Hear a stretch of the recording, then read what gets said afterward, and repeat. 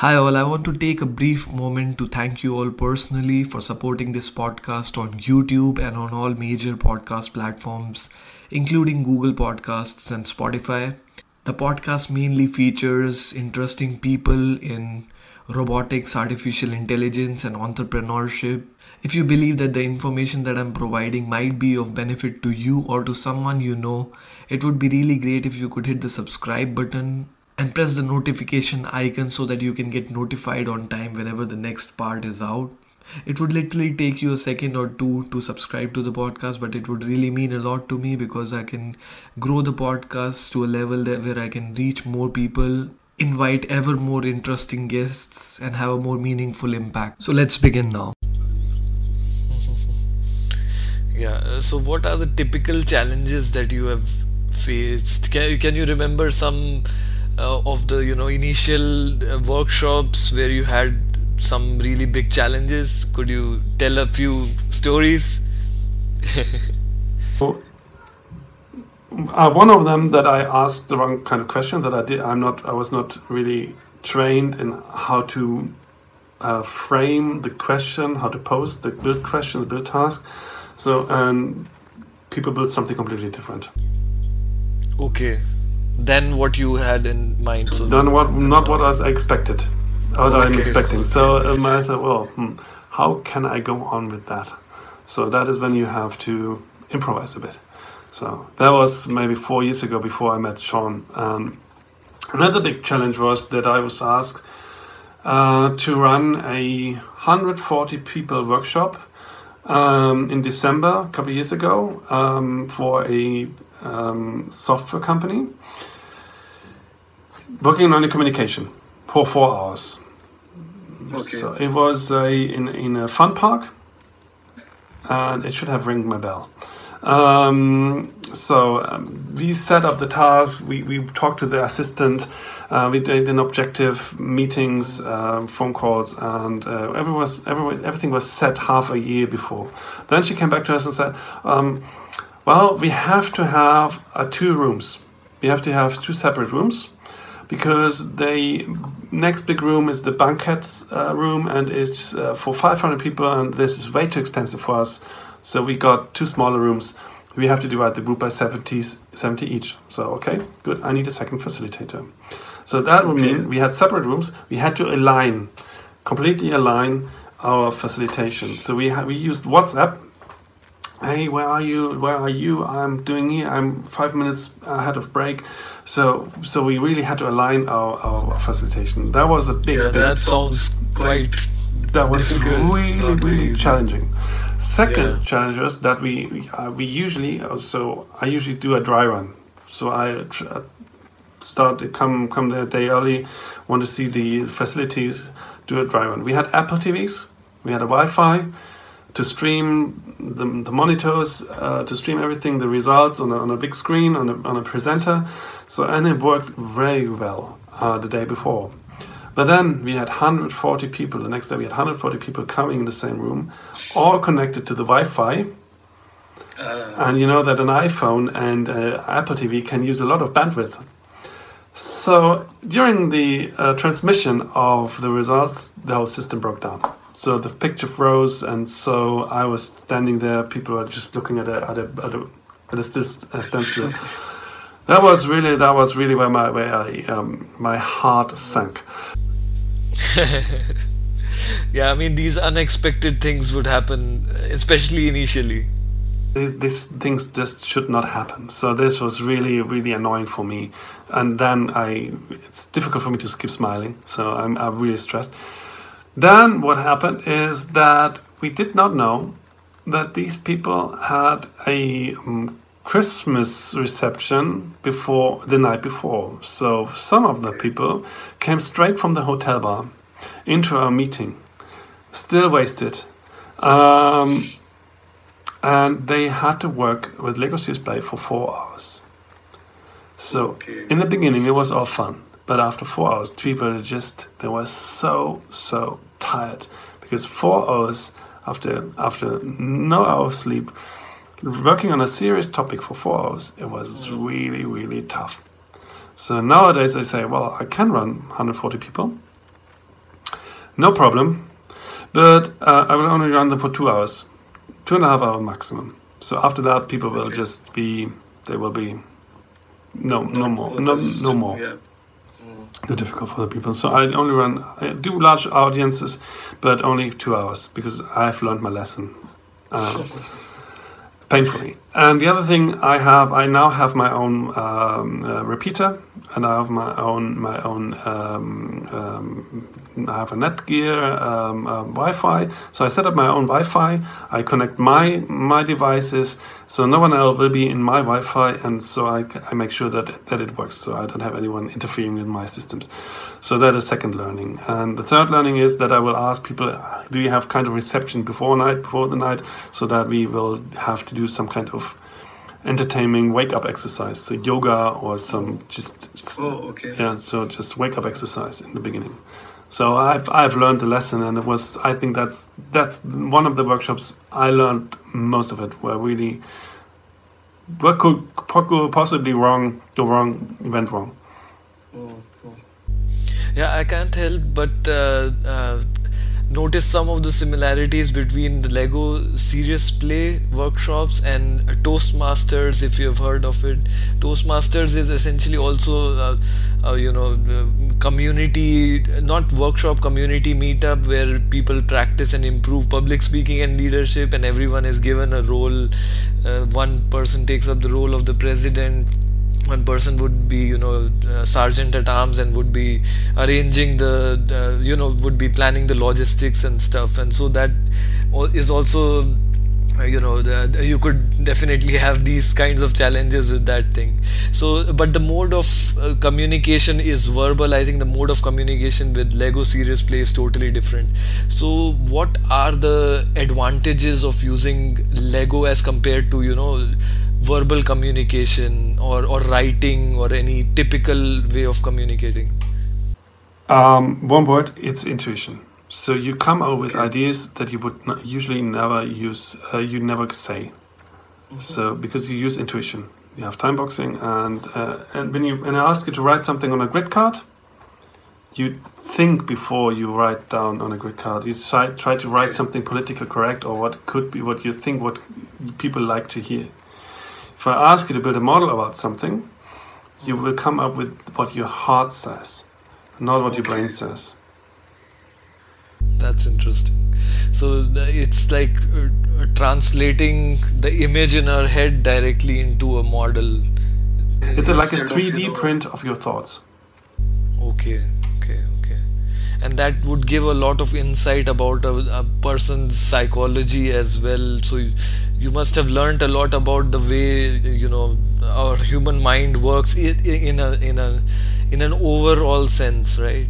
I must say I'm not a psychologist, although it's interesting and interests me. But no, you don't have to learn about a lot of psychology. You have to learn. What you need to know is, as a facilitator, you need to like people.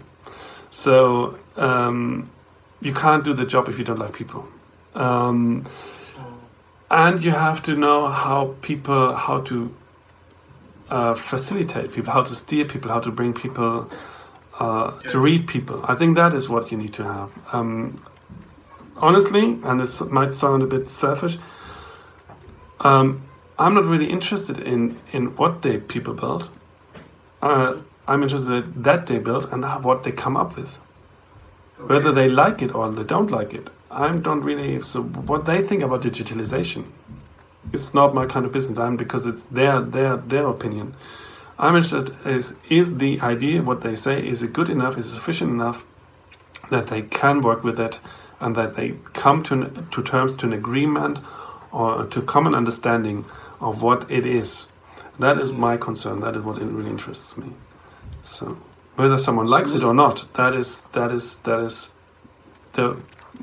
subject to their own opinion. And I have to take care that they are in the process, that they're still in the process, and they don't drop out. And if they drop out, it shouldn't happen. So it shouldn't happen that someone drops out. Yeah. So your main area of focus is efficient communication, how efficiently it can be communicated, and how precisely, if there's a loss of information or something like that. Yeah. So straightforward communication, sharp. So what else is very interesting is that when you have a model, people tell shorter stories because they tell them a story. Do you know when you have a meeting, some people just blah blah blah blah blah blah blah and then and they say no. Tell me where is it in the model? So when people go through and they just tell in the model, and it's 1.5 2 hour stories where someone just tells facts in the model, and not about the last dinner they had and some fancy island and some fancy restaurant and the menu was and the waitress was no, it's just straight to the point communication. Just what is needed and leaving the rest. So yeah, so you are also a lecturer, right? Are you so this is I think your interests aligned. Conducting a workshop is essentially teaching as well with elements of leadership. So how did you, and actually why did you choose to be a lecturer in the, what was the initial stage and how did you go about it? Very interesting question, because I have to go back very long time. I was a tutor at university, so in the last semester I was a tutor for first year students, and I found out that I'm also explaining things. Maybe it's just because I like people, and then maybe that's also because of the mind shift. So explaining things to people in a way that they can understand it, it is. Made me happy. So it really kind of my why. So and I really had, and because I believe I am an outgoing person. Over the years after graduating, I still had contact with my alma mater, with my university, my professor. And one day he just came back to me and said, "Well, we have an open space, a vacancy. Do you want to? It's not much. It's 8 hours per semester. Do you want to do some kind of? Do you want to do this?" And I said, "Why not? Why not? I like it. I like working with young people." At my old university, I like to be see how they and that's one thing. And the other thing is you can try out new things. So being at the university, you can try using, for example, a Lego SeriousPlay with combining with something else, and you say, try it. So what could happen? So it's a field research. So that's also a nice idea to trying out things. Yeah. So I think what the two things that would be most the two skills that would be most important for you are creativity and efficient communication, because you also, as a lecturer, you are explaining things, right? So how simply can you explain the things? I think that is what you are all about, right? If you ask my wife, I don't explain things straight to the point. I need to use Lego bricks for that. Yeah, Lego SeriousPlay workshops can be conducted at home, I guess. Yeah, no, you know that strange enough, we don't use that at home for communication. It's like a lawyer doesn't always practice law at home. So it's no.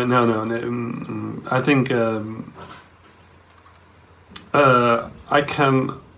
Being self-reflecting, I think I could communicate much better in some instances. Yeah, I mean, you can always, strive for further improvement, right? So let's also talk about your consulting work, right? You also wrote on LinkedIn about your consulting work at Steinbeis Consulting Center, right? What do you do there? What did you do? That's the name of the institute. Okay. Steinbeis Consulting Center Intercultural Academy. So that is the name of the institute within the Steinbeis University, yes. Okay, so you are currently also engaged in the consulting work as well. But consulting center, that's how they need you to name your business. That is the training institute where we run the change management training, for example. Okay.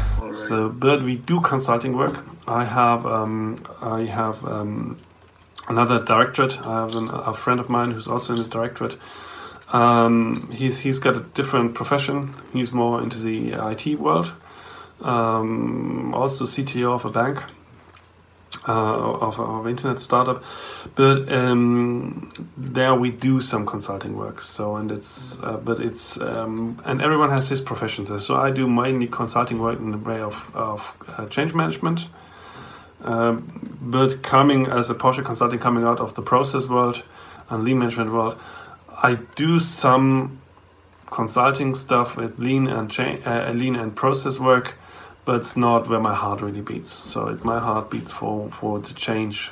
So and if I do processes or lean, I always want to have like the change, the human side on that. So the human side. Yeah. But currently, most of the time I do facilitate workshops and train people, because consulting work is time consuming. And it's not always easy to find clients that accept that you only can work 70 or 30% of your time. So okay. But we do. It's not always us. So it's just when people want us. So Lars or I, if they ask if we can do that, but we have a network of facilitators and trainers and consultants that we can engage. So that is. Okay. And but your main focus is right now on Lego SeriousPlay, right? And you're kind of doing it as a business now, if I understand that correct. So you kind of shifted from academics to entrepreneurship, if I'm not wrong. So what inspired you to move in that direction? So academics was only a part of my world. I was employed in a medium-sized company for 5 years, but I always had close ties to university. And actually, if I was a bit younger, I'd probably do a doctorate degree. But being 45 now, and very busy, don't have time for that. But I'd love to do a doctorate degree and go into teaching. But now, there's a time when you start your business, and started this business as a next to business to my employee, to my real work, to being employed. So it was part-time. It was part-time self-employed. And then I came to translate this book into German. And after that, the business suddenly became increased. So people approached me and said, "Can you facilitate a workshop for us? Can you train us?" We do a lot of in-house trainings. And then you come to the point where you can either say, "No, I can't," and I have to transfer it to another person because I have a 40 hours job somewhere else, and limited time. Or you just say, should it be a hobby, or do you really want to do it? So, and I decided it's not a hobby. Facilitating, working with people, I found my why. So why I'm doing that, and then you just have to go all the way and take the risk, and say I'm going down and going self-employed. So I'm going down the road, and I will go and try my best. And since then, I've never really said sorry. I was never sorry one day. Even in March when we had the lockdown, I was never one day where I was afraid of the future. It's just the future was never gloomy. It was always shiny. It was even in March, and I think I lost 80%, 90% of my business in March, in the first week of the lockdown. So and still happy, still shining, still saw the opportunities. We have managed to develop the method into the online world. Sean and I wrote a new book about online facilitation, and and I'm really looking forward for the future. So it's never really was sorry about going the step, being self-employed. And I love being not only a facilitator, but also being an entrepreneur, taking care of the finances, writing proposals, talking to people. Actually, I'm a trained bank clerk, so and I hated calling up people selling products, selling saving accounts. So I hated that. Today, I love calling people because the people that come to my meetup, I usually have the numbers or email addresses, and I try to call them up and say, "You were in my training, my meetup. Do you like the method? Is there anything we can do?" I never lure them into my trainings. I try to be, and I mean that honest. I ask people if they need help. I ask them for, I offer my assistance. There's a lot of my time that I just spend by giving advice without any payback, but I know that this is a people's business. And when they eventually have something, that will pay off. So because this is not, it's honesty. Entrepreneurship is about honesty. It's not about the quick buck. It's about honesty and building relationships, building client relationships, and a trust. And when you can prove that you're a trustful person, people will eventually trust you and say, "Well, this person is really, we have a problem, and he will help us." So you're offering value to people as well, and that's the primary goal of a business. The new book, the content of a new book, or not the content of a new book, the book itself is not free on the internet, but the way that Sean and I've developed the, or actually Sean developed it with my help, the new Magic Hand process, on the Magic Hand Build It Long process, how you facilitate Lego SeriousSplay workshops online, or how you facilitate a hybrid workshop, is written in our book. We could have said, "Well, that's our knowledge, that's our IP. We don't share it." We made it open to the public, and said, "You as a trained facilitator, you can buy a book for 30 euros. You can buy the book, you can read it, and then you can, if you think you can do it, go and facilitate Lego SeriousSplay online." So here's like the cookbook. That's how you do it. So we shared our knowledge, and I think by sharing this is generosity, and this comes back. There's so many people out there that really sit on their knowledge, and I don't like that. That's not my way of doing business. So just pretending, protecting. It's protectiveness. So that is not how I share. If you'd ask me something, I also, when people come to my training, I am aware that I train my competitors. Okay. But you want to share the knowledge. You don't want to keep it to yourself because you believe it. Tell you what. Sean wrote in the last book, Mastering Lego SeriousPlay, 44 Facilitation Tips. There's a sentence he wrote, and I like that sentence very much. The reason why we share these 34 facilitation tips with the public is that because our enemy is not our peer, our other competitors. Our competition is not, our enemy is not the other facilitator who runs Lego SeriousPlay workshops or who uses Lego SeriousPlay. Our enemy is bad quality, because if someone delivers a bad workshop with a bad result and doesn't know how to facilitate people, they will eventually make the method a bad reputation. Yeah. So, and if when a method has a bad reputation, we all will suffer, whether you're good or bad. But we all will be turned out of business because the method suffers because of low quality, low performance. And that is why we say, if you want to do it, don't matter, do it with a good quality. Do it in high quality workshops. And that is our aim, our mission, is to train people to deliver first class workshops. So you don't care about... They all stay in business.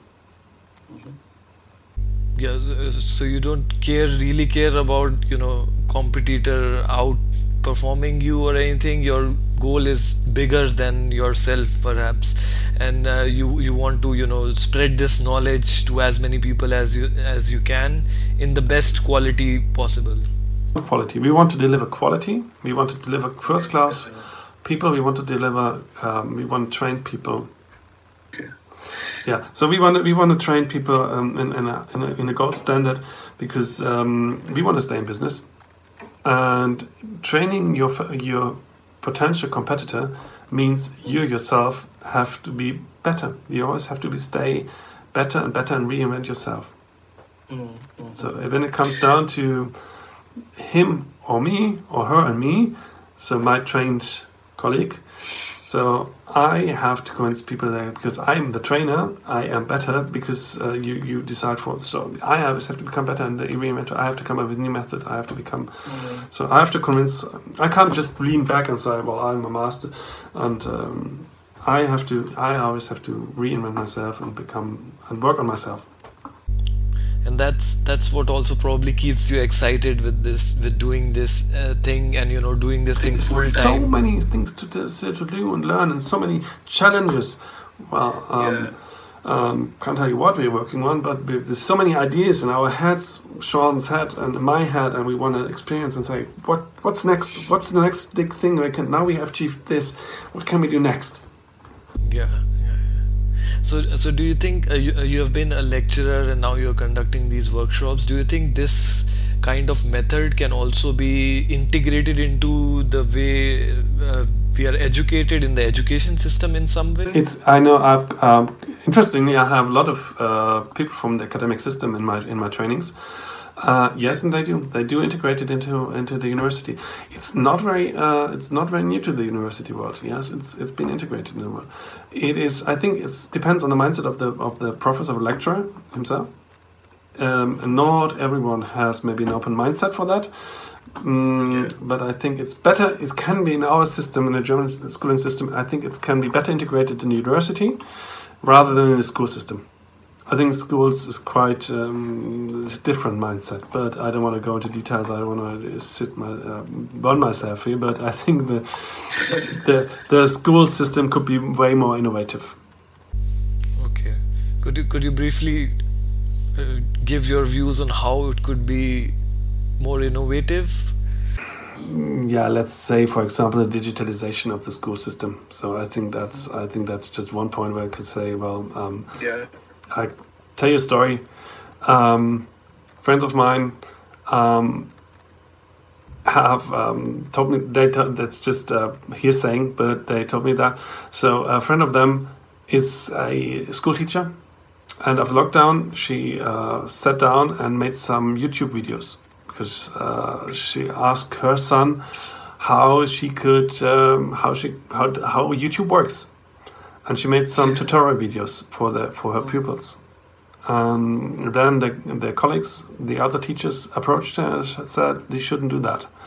They don't want her to do that. That would not make a good picture. That would mean that their pupils would expect that as well, these kind of videos, and they don't want to do that, and they are reluctant of doing it. She should please stop doing YouTube videos.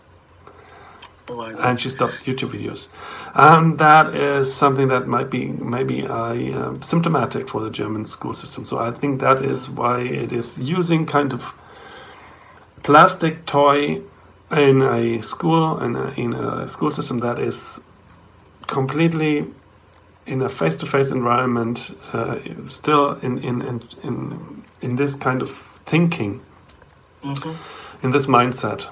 Then I think it's not very. It could use it, but I think it's not very easy to get. It's not very. It's not so acceptable, I guess, because people want to stick with the old way of teaching. Yeah, and how do you think? How do you think it could be detrimental to the way things are taught in universities? What I can now think of, like it could be a way of assessing a person's understanding of a particular topic, because this is what you're doing with workshops as well, right? So what are your thoughts on that? And it is implemented in a university world. It's, for example, for environmental issues, for sustainability issues. I have people working with sustainability at Regensburg University. I have people working with management, so just management style. I had them in marketing, so it's really can be used as it's been taught. as they teach like different methods and systems at university. They use the method to explain stuff. Yeah. Depends on where you use it. It's more in the management or engineering development side.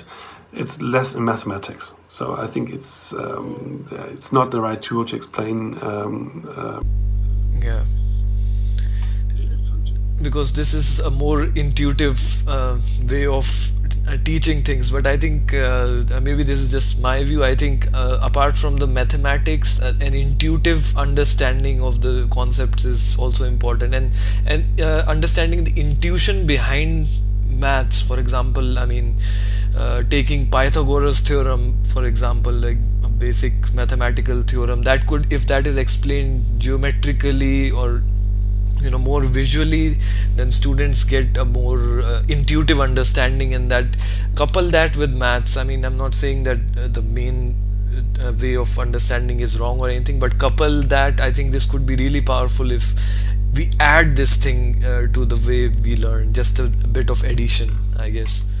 What is good about bringing it to the university, so when I was a student, we haven't heard about Lego SeriousPlay, but having these people being 18, 19, 20, 21 years old now and using these kind of methods at university is good, because 20 years down the road they will be in some senior functions.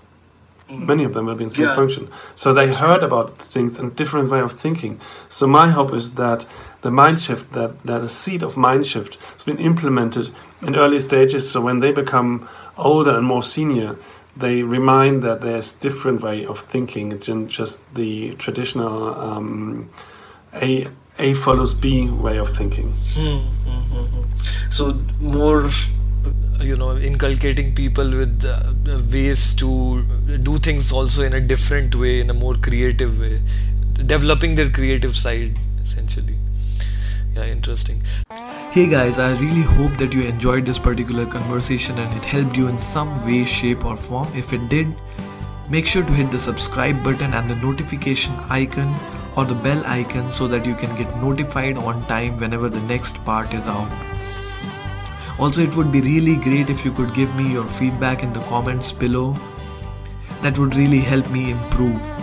I'm uploading small clips of the long podcasts on a regular basis on platforms like LinkedIn, Facebook and Instagram, so make sure to follow me on these platforms if you're someone who cannot take out time for the long episodes. The podcasts are also available on all major podcast platforms including Spotify and Google Podcasts. So if you're someone who prefers to listen to podcasts rather than watching full-length videos, make sure to follow on your favorite podcast platform. Thank you very much and see you next time.